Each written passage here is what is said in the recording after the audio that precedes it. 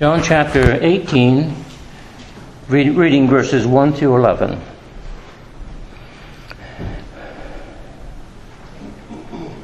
When Jesus had spoken these words, he went forth with his disciples over the brook Kidron, where was a garden, into which he entered, and his disciples. And Judas also, who betrayed him, knew the place, for Jesus often resorted there with his disciples. Judas then, having received a band of men and officers from the chief priests and Pharisees, cometh there with lanterns and torches and weapons. Jesus therefore, knowing all things that should come upon him, went forth and said unto them, Whom seek ye? They answered him, Jesus of Nazareth. Jesus saith unto them, I am he. And Judas also, who betrayed him, stood with them. As soon then as he had said unto them, I am he, they went backward and fell to the ground. Then asked he them again, Whom seek ye? And they said, Jesus of Nazareth. Jesus answered, I have told you that I am he. If therefore ye seek me, let these go their way, that the saying might be fulfilled which he spoke of them, whom thou gavest me, have I lost none. Then Simon Peter, having a sword, drew it, and smote the high priest's servant, and cut off his right ear. The servant's name was Malchus. Then said Jesus unto Peter, Put up thy sword into thy sheath. The cup which my Father hath given me, shall I not drink it? Shall we pray together? Loving Father, as we come to this passage, we know that it is a time of great turmoil for our Savior. And we sense, Lord, how difficult that it must have been for the Lord as well as for the disciples to face this moment, which had come upon him, the hour of his betrayal and ultimately to be taken and crucified. Father, we do pray that you will open our hearts to these things, that we may see these things and understand more clearly how that you would have us to know them, and that your Spirit should teach it to us. In Jesus' name, amen.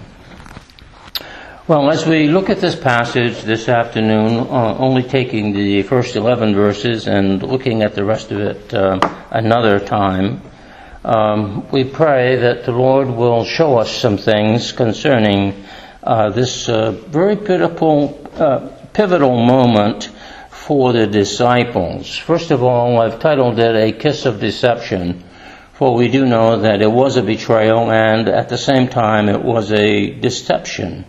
That Judas would betray the Lord and deceive him. Not that the Lord did not know that these things would come to pass, but the very act of which he carried out was perpetrated in a way to deceive. First of all, Jesus enters the Garden of Gethsemane, and we find that this particular place was a place of prayer for the Lord, a place where he often went, and it seems that Judas, of course, knew it, and the disciples were well acquainted with this place. But if Judas was going to betray the Lord, then he would have to inform others where Jesus would be. And that meant that he would have to bring them there at that time. And so we find Jesus in the Garden of Gethsemane, a garden of prayer and of solitude when this takes place. Secondly, Judas comes from the high priest with a band of soldiers. No doubt he had the officers of the high priest there with him, but also there was a band considered to be a band of other men who would be also carrying swords and various weapons to capture the Lord Jesus. And that these, probably there were Roman soldiers amidst this group of people. as well as the temple guards and officers who would have been there as well. And of course they came to capture Jesus, but as we will see in the narrative, Jesus gave himself willingly into their hands. They did not capture him, but rather he gave himself up to them willingly, because he knew it was the hour of that the Lord had sent him into the world to fulfill that very moment. Thirdly, Jesus said, "I am He." You'll notice that the "I am" is in the scripture, where the "He" is a supplied word, but at the same time, this is a powerful statement concerning the Lord wherever it does say or recognize the Lord as the "I am." And of course the "I am" is God, that He is God. And whether the full intent of this statement is meant to bring that out, certainly the implication is strongly there. In fact, we find that it had a very strong impact upon the soldiers and the officers and Judas and everybody that was there, as we see in the narrative, which brings us to the third statement here. When Jesus spoke, they all fell backward. And so, in other words, it appears that God, when Jesus actually spoke, He cast them back away from the Lord. We might consider that when somebody comes to capture someone else, they push forward, or they want to lunge forward to grab the person who is in their clutches, you might say.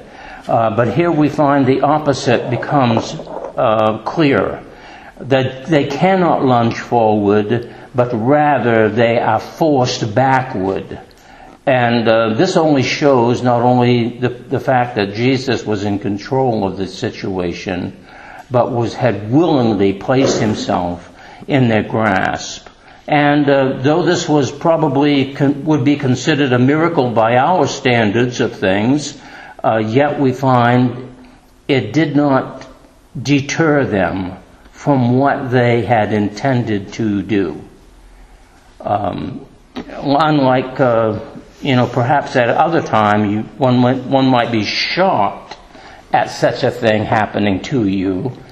It did not seem to register that way with them, which tells us something about the evilness of their intent and of their own hearts.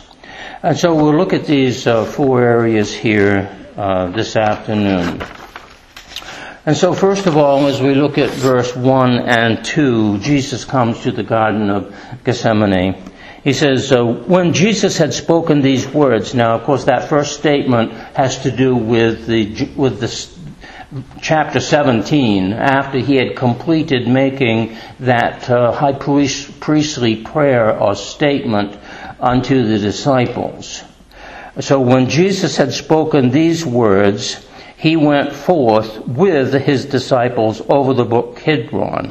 Now the brook Kidron was in the region of the Mount of Olives, and was considered to be a kind of a valley or an area that was the topography was kind of sunken in the hillside, and you might say it was a secluded spot. And a quiet spot, a secluded spot. And of course Jesus had found himself in prayer many times coming to this particular place. In fact, in Matthew 26 and verse 44 we find that Jesus resorted there and he prayed 3 times. And this was the incident where the disciples fell asleep while he was in prayer. But so it was a place that it was well known to the Lord, to the disciples, and so again it was well known to Judas as well. And so they went to the valley of Kidron, and even the name itself is described in its meaning as a somewhat darkened area. And so this this brook Kidron ran through this region, and I suppose wherever there is a brook running, we find it is also wet and damp, and perhaps even the water itself being swollen at various times would cut a deeper ravine into the area. And so this whole thing was kind of a dark and a garden area, what we would call perhaps a grove, and perhaps also a place of lush green trees and so forth as well. And he says, into which he entered and his disciples. And so they went over the brook Kidron into this valley area, and they entered into this place that they might have some solitude. Of course, the disciples were not fully aware of what was going to take place. But yet we are aware of it because of the narrative. And of course, Jesus was well aware of it because he knew what was to come into the hearts of people. And why they wanted to take him. And so this place of prayer became a place of turmoil for the disciples.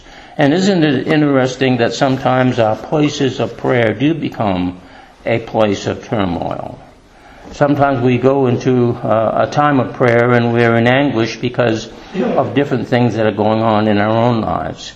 And we find ourselves wondering how the Lord might answer something. We find us asking questions of the Lord. We find that we often bring into our time of prayer some uneasiness or being unsettled and even in a sense dark and gloomy. I mean, how many times have we entered into prayer when we are somewhat depressed or discouraged or needing some great help? Here we find that the Lord goes into this place of prayer, and it becomes an hour of great tribulation for him. In fact, it is the prelude. It is the prelude to great sorrows that would come upon him. He would be, of course, captured. He would be taken away. He would be cruelly treated. He would be tried unfairly. He would be persecuted, tormented. He would suffer, and he would stand before others and be ridiculed. He would go through a time of great humility. He would find himself pressured and made to try to. People would try to make him say things that he would not say and could not say, and yet. In the end, it meant he would just have more of the same and a great deal more suffering, wherein they would end up scourging him and, of course, ultimately taking him to Golgotha, there to be crucified as a criminal. So this was a dark and gloomy place at this particular time, as prayer often is a place where we go to and resort for solitude and try to find comfort and try to find hope in the midst of our difficulties. And here is Jesus. He goes to this place of prayer which leads him further into the sufferings of death on our behalf. And so in verse 1 here, we find that the stage is set. And so Jesus enters into the Garden of Gethsemane. Secondly, here Judas comes from the high priest with a band of soldiers. Now Judas, I suppose we might call him a sinister character in this particular scene as we see this. And Judas also, who betrayed him, knew the place, for Jesus often resorted there with his disciples. And so here is Judas. He knows where Jesus would be. He knows where he would be. He knows where the disciples would be. He knows the favorite place, if you will, that his friends, so-called, would go to. And so Judas was plotting in the background. He is a sinister character in the whole working out of these things, and he knew what was where the Lord would go and where the disciples would be. Jesus often resorted there with his disciples, and so as much as the high priest and the various officers of the court of the temple, or even the Roman soldiers, did not know where Jesus would be, remember Judas was on the inside. And he was on the inside, and so he did know. And so for him, it became not only a sense of betrayal, but a sense of deception, as he would come and he would deceive Jesus, as well as he would plot against the Lord and prove himself to be unfaithful, unloyal, and he would not prove himself to be as a true disciple of Christ at all, but rather a betrayer.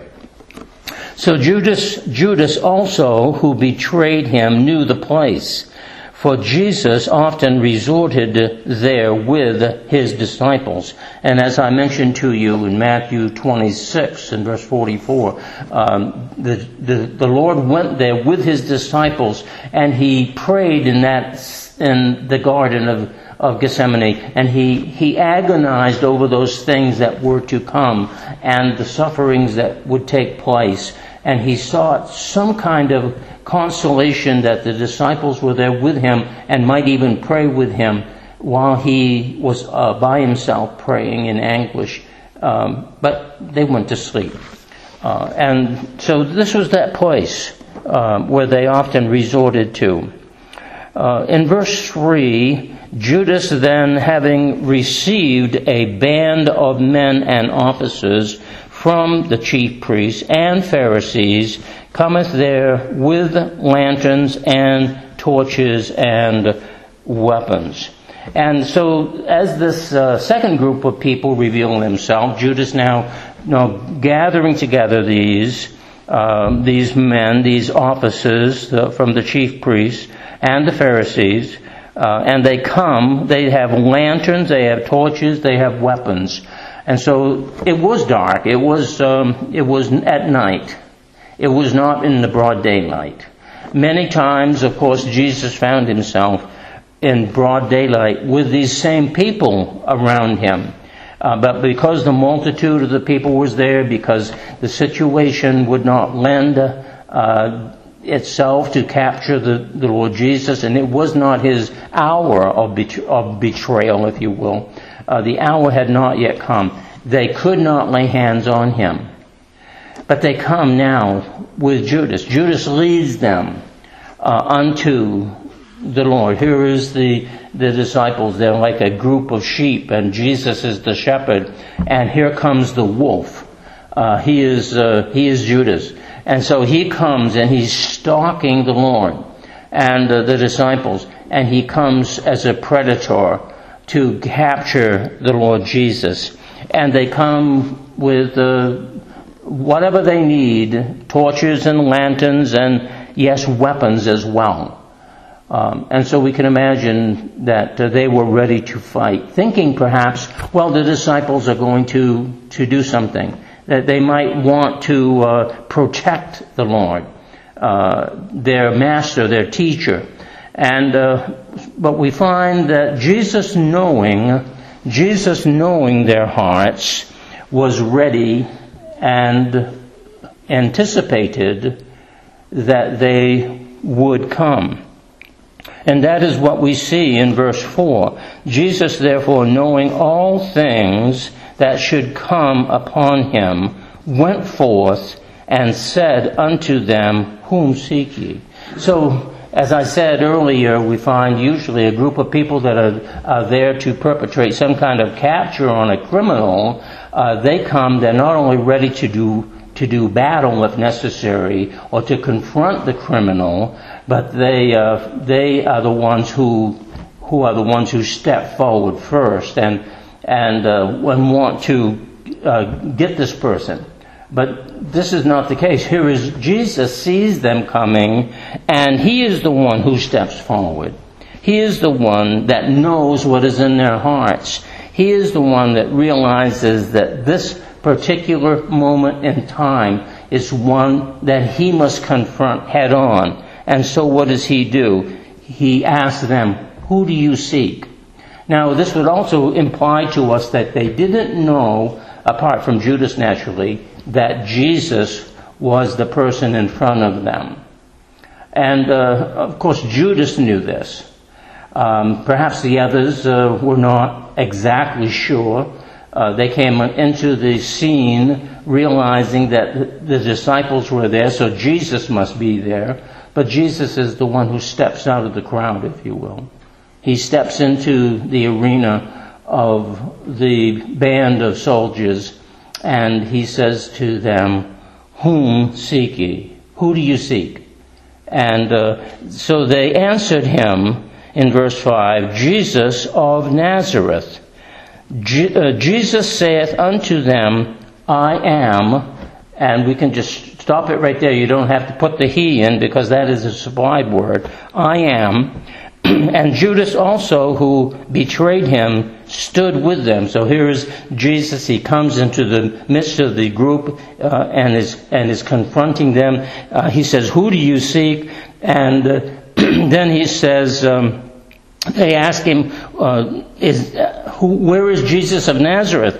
And he says, "I am. I am Jesus of Nazareth," as much as to say, "I am." And Judas was right there in that group of people, and he stood with that group of people. And as soon as he had said that unto them, "I am he," immediately they fell back. They fell back. Now, I'm not sure how much we need to make of that, but I do know this, that it tells us immediately that this group could do nothing unless the Lord allowed them to do it. Because as I said to you earlier, usually when a group of officers or soldiers or those who are trying to capture a person, they're the ones who step forward. They're the ones who lunge at the person and grab the person or somehow want to detain that individual. But in this particular case, God would not allow that. In other words, Jesus could not be taken by anyone. He had to freely give himself up to them. And so they were cast back at this very moment. They were cast back. Now, whether they fell immediately to the ground, it seems to indicate that they did. They went backward and fell to the ground. They became incapacitated, you might say, as a group. They were off their guard. They could not lay hand on him. They could not lay a hand on him. I suppose we've all seen various kinds of riot situations or criminal cases on television or something, and the ones who are capturing somebody else are the ones who are in control. They're the ones that have all the advantage because they have the weapons and everything to do with and the might to capture the person. But in this particular case, it is not true. They could not capture Jesus. Jesus came for this hour that he might show himself to be the Son of God, to be God. And the I am does imply that to us, especially in this particular sense. Though we might say, well, maybe it's just another way of saying, it is I you're looking for, but it's much more than that. Because of the obvious activity that took place, the fact that these soldiers that came to capture him were not in control, but rather they became prostrate on the ground. They came fully unhinged. They were no longer in control. Their weapons were not useful. They were not even standing on their feet. They were on the ground in front of Jesus. And Jesus was the one who had them at his disposal. And so we find that as the Son of God came to reveal himself in this way, and to reveal himself, we find that even at this most critical moment, he proved himself to be the Son of God by the very things that took place. And he showed himself to be the one who would voluntarily give himself up to that moment, and that they could not take him except that he would allow them to do so. And so Jesus speaks and they fall. It says in Isaiah chapter 11 and verse 4 that by the mouth of God, that judgment, or by the word of the mouth of God, that judgment would fall upon the people. And we find that concerning the Lord Jesus Christ, in the end time activity, when at the end of the age, what does God do? God sends his Son, and by the word of his mouth, like a sharp sword, the word of God goes forth, and it judges mankind.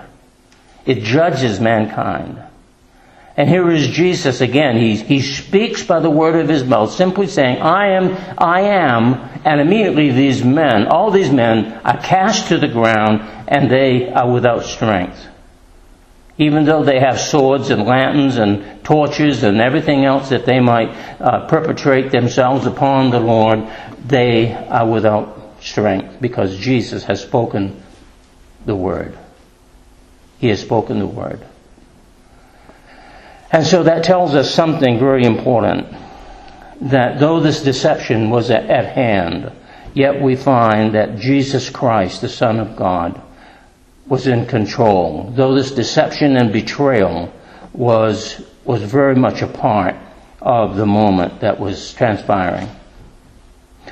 So the true fulfillment of this prophecy, in a sense, under this idea of deception, is described in another place in the Bible.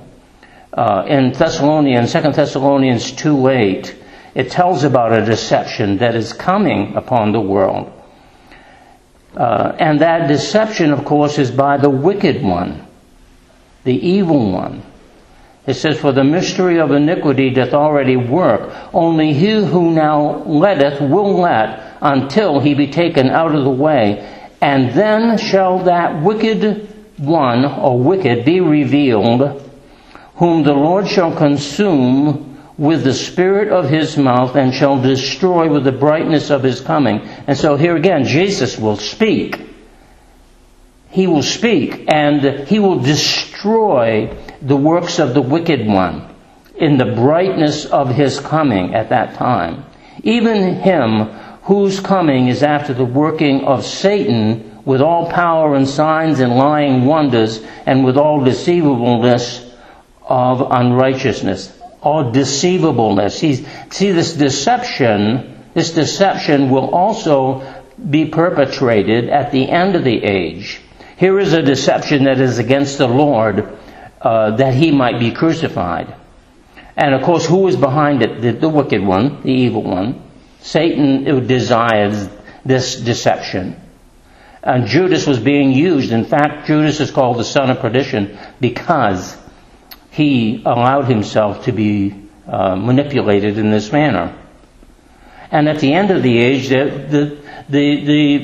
the man of perdition, if you will, Satan himself, that evil, that wicked one, will come with all deceivableness of unrighteousness, and he will come and he will try to perpetrate his work. But God, Jesus Christ himself, will speak the words of his mouth, and he will bring judgment against that wicked one. He will bring judgment against that wicked one. And so this deception that we talk about here in this particular account is one later which is perpetrated again by the evil one, by the wicked one, who is Satan himself, and it will be at the end of the age. But just as Jesus spoke here and thwarted their efforts to capture him, at the same time, at the end of the age, it will be the same. God will speak, and the judgment will fall upon the evil one, the wicked one, and upon his evil desires to overtake the world. And as I said, though they came with swords and staves and to capture Jesus, they did not capture him. Jesus voluntarily put himself in what we would call harm's way. He voluntarily put himself in that place. Now we recall in the book of Isaiah in chapter 53 that he was wounded for our transgressions, he was bruised for our iniquities, the chastisement of his peace was upon us, by his stripes we are healed. And it even describes it in that sense, that he was taken. Jesus was taken. Like a lamb before the slaughter, he was taken. And we know that a lamb doesn't do anything to protect itself. It is vulnerable, very vulnerable. And Jesus made himself vulnerable, that he might become known as the Lamb of God to take away the sin of the world, you see. Jesus made himself vulnerable. They didn't take Jesus. Jesus gave himself up into their hands, that he might fulfill the very word of God. And so here in verse 7, then asked he them again, Jesus speaking, whom seek ye? And they said, Jesus of Nazareth. Verse 8, Jesus answered, I have told you that I am he. I am. If therefore ye seek me, let these go their way. So in this particular case, he's saying, you don't have anything these disciples don't have anything to do with this. It's just between you and me. He says, let these go their way. Let these disciples go. At that particular time, their main emphasis, of course, was to capture Jesus. And just as the Word of God was meant to be fulfilled, Jesus said this in that particular case, that the saying might be fulfilled, which he spoke of them, whom thou gavest me, have I lost none. Now, of course, we know that this idea of Jesus losing none has more to do with the spiritual meaning, the salvation meaning, than it has to do with the physical meaning. Of course, the disciples would be let go at that particular time, but then later on, each one of them would suffer martyrdom except for John himself, who seemed to have escaped martyrdom only to die more of natural causes. He was the beloved of Christ in the sense that he was very close to Jesus. But we find here that these, even at this particular moment, this was part of the fulfillment of the Word of God. Spiritually, none of his disciples would be lost. None of them. None of the true disciples would be lost. Judas was lost because he was the son of perdition. And remember, he is a betrayer. He is a deceiver. He is a wolf in sheep's clothing, you might say. He was among the group, but he was not a sheep. He was not a true disciple of Christ.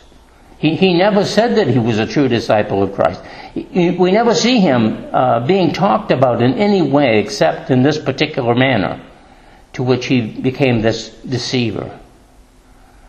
And even in this very small group, at this particular time, the wheat and the tares become evident. Judas was evidently, a tare.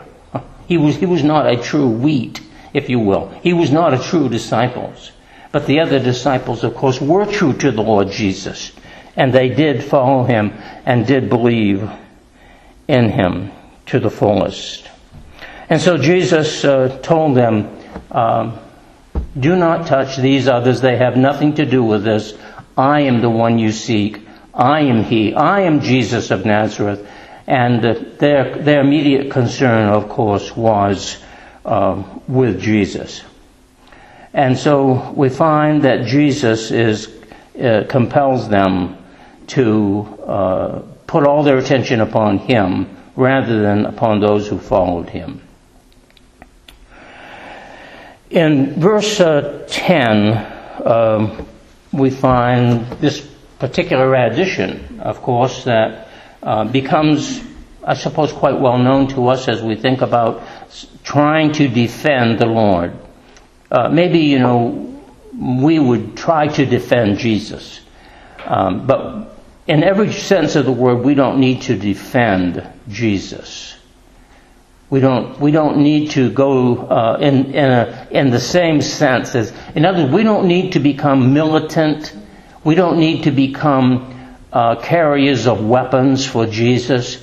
We don't need to think that we have to somehow perpetrate a war for Jesus or any kind of thing like that. This particular account, I think, is important for us to take note of. Jesus does not commend Peter for his actions. He does not commend Peter. And so as we see here at verse 10 and 11, then Simon Peter, having a sword, drew it and smote the high priest's servant and cut off his right ear. Now, no doubt he was aiming for his head, but missed it and just got his ear. Well, maybe even the high priest's servant, he might have had some kind of a helmet on his head. He might have.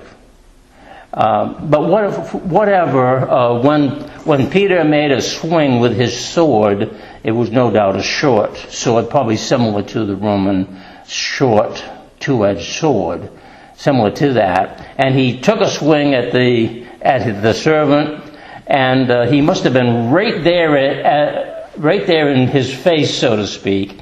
And Peter was probably right there as well. And he took a swing, and he got his ear. He chopped off his ear. But we note that Jesus doesn't commend him for this. The servant's name was Malchus, so we got his name. Then said Jesus unto Peter, put up thy sword. Put up your sword in its sheath. He's kind of perturbed at Peter. He says, put up your sword. What are you doing? He says, the cup which my Father hath given me, shall I not drink it? So he chides him, saying, what in the world are you doing, Peter? Here I've been going through my whole ministry to come to this point and to fulfill the Father's will and to drink that cup of suffering, to die for the sins of the world, and you think you're going to defend me with a sword? You think you can stop this whole thing with a sword?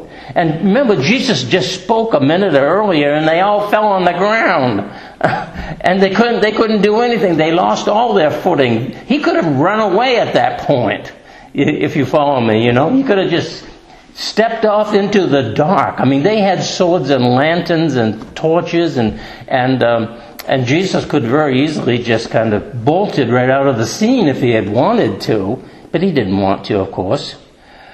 And Peter thought he was going to save the day. I think it tells us that we can't save the day for Jesus. We can't do it. There's been, of course, the churches, sometimes the so-called Christian church has tried to do this sort of thing, of course, there's a big story about the crusade, in Jerusalem. And then, of course, the Church of Rome, after the periods of the Constantine and after them, of course, we find that the Roman Church becomes a great persecutor of everybody. Anybody that didn't agree with them, they become a persecutor. Right up until the 14th century when then Martin Luther comes along and the Reformation begins and so forth, we find that the church has been a persecutor at times.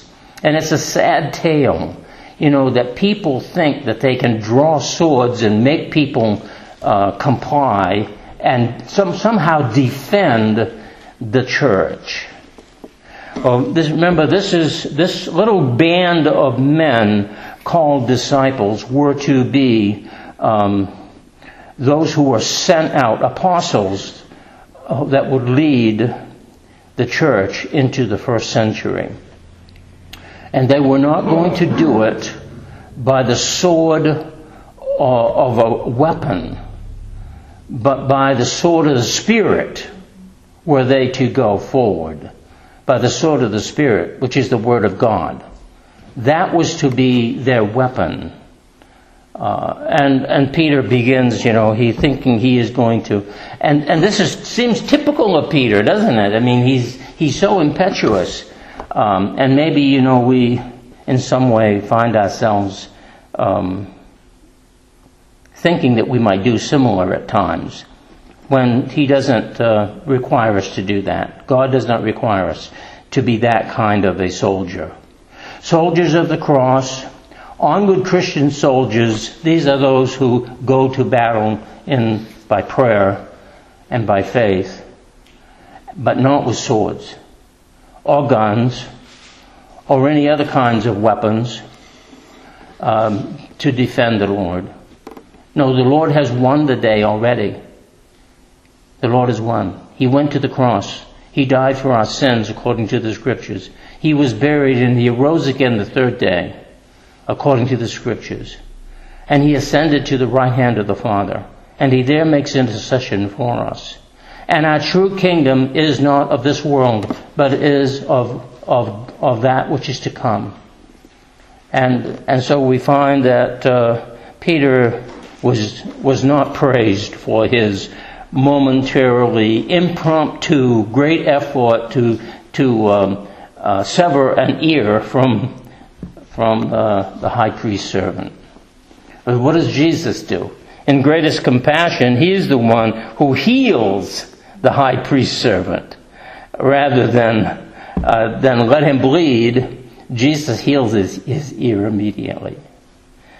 And so we find that verse 12, then the band and the captain and the officers of the Jews took Jesus and bound Him and led Him away, and so forth. But we find that Jesus meant for this to take place. He meant for it to take place. Another interesting point that we should bring out, you would think that since Jesus said that He is the I Am, and since God seemed to knock them all off their feet and throw them back on the ground, and you would think that must have had some kind of an impact upon them, including Judas. But then Judas witnessed many miracles, and it did not seem to have much of an effect upon him either. You would think that these men would have been deterred from their aggression toward Christ.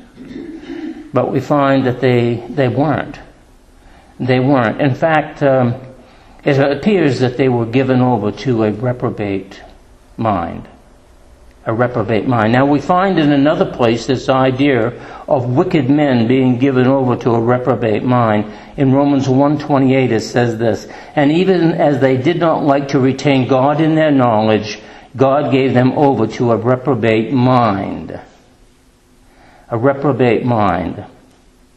And of course the idea of being reprobate here is, it really means that someone who is not approved of in the things that they do, and of course it has to do with the evil which they perpetrate. And so the reprobateness of the mind seems to be depraved. Here are these soldiers, they were affected by the words of Jesus, they were even so much that they were thrown to the ground, and yet they remained reprobate in their mind. They still remained depraved in their mind. And of course the mind and the heart are closely connected, aren't they? We typically use them kind of interchangeably. They were not changed spiritually because they were cast down to the ground by the word of Christ, by the word of God. You may remember another particular case where there was a certain man who was not only was reprobate in his mind, but he died and he went to Hades. And one of his more lowly servants who ate from his table died, and he went to Abraham's bosom. Now this lowly man who ate the crumbs under the table of this wealthier reprobate man, there's quite a contrast between the two. He pled and said, "Oh, if you'd only send somebody back to my relatives and tell them about this place and of the torment of it, surely they would believe in God." And the answer was no. They won't believe in God. They have the law and the prophets. They would not believe even if an angel of God went to them and told them. In other words, if God did something supernatural, Jesus spoke and this band of group fell on the ground. If God did something supernatural, they still would not believe. A reprobate mind does not believe even though they see supernatural things take place. Now, of course, it isn't our place to say who's reprobate and who isn't. That's not what I'm trying to get to here. What I'm trying to get at is this: that the heart and the mind of man must be changed by God. It must be changed by God. Even a supernatural event will not change the heart of a person. God must do it. God is the only one who can effect salvation upon the heart of anybody. Though a miracle happened right in front of somebody, you say, surely they're going to believe if they see this miracle, but they don't. Only God can change the heart. Only God, who is the true means of salvation, can change the heart. And so we find these reprobate people, this band of people, even Judas himself, who was reprobate. He was not affected by the words of Jesus, nor the activities that took place. As soon as they got up off the ground, and Jesus identified himself again that he is Jesus of Nazareth, he allowed them to take him and to carry him off to be tried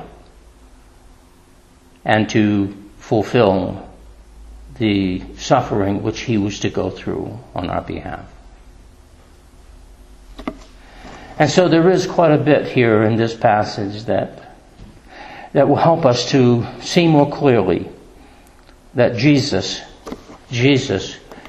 became the Lamb of God and willingly gave himself up to this suffering that he might be known as the suffering Savior, the true Son of God, the true Lamb of God, the one who would die for our sins and become victorious over sin and death.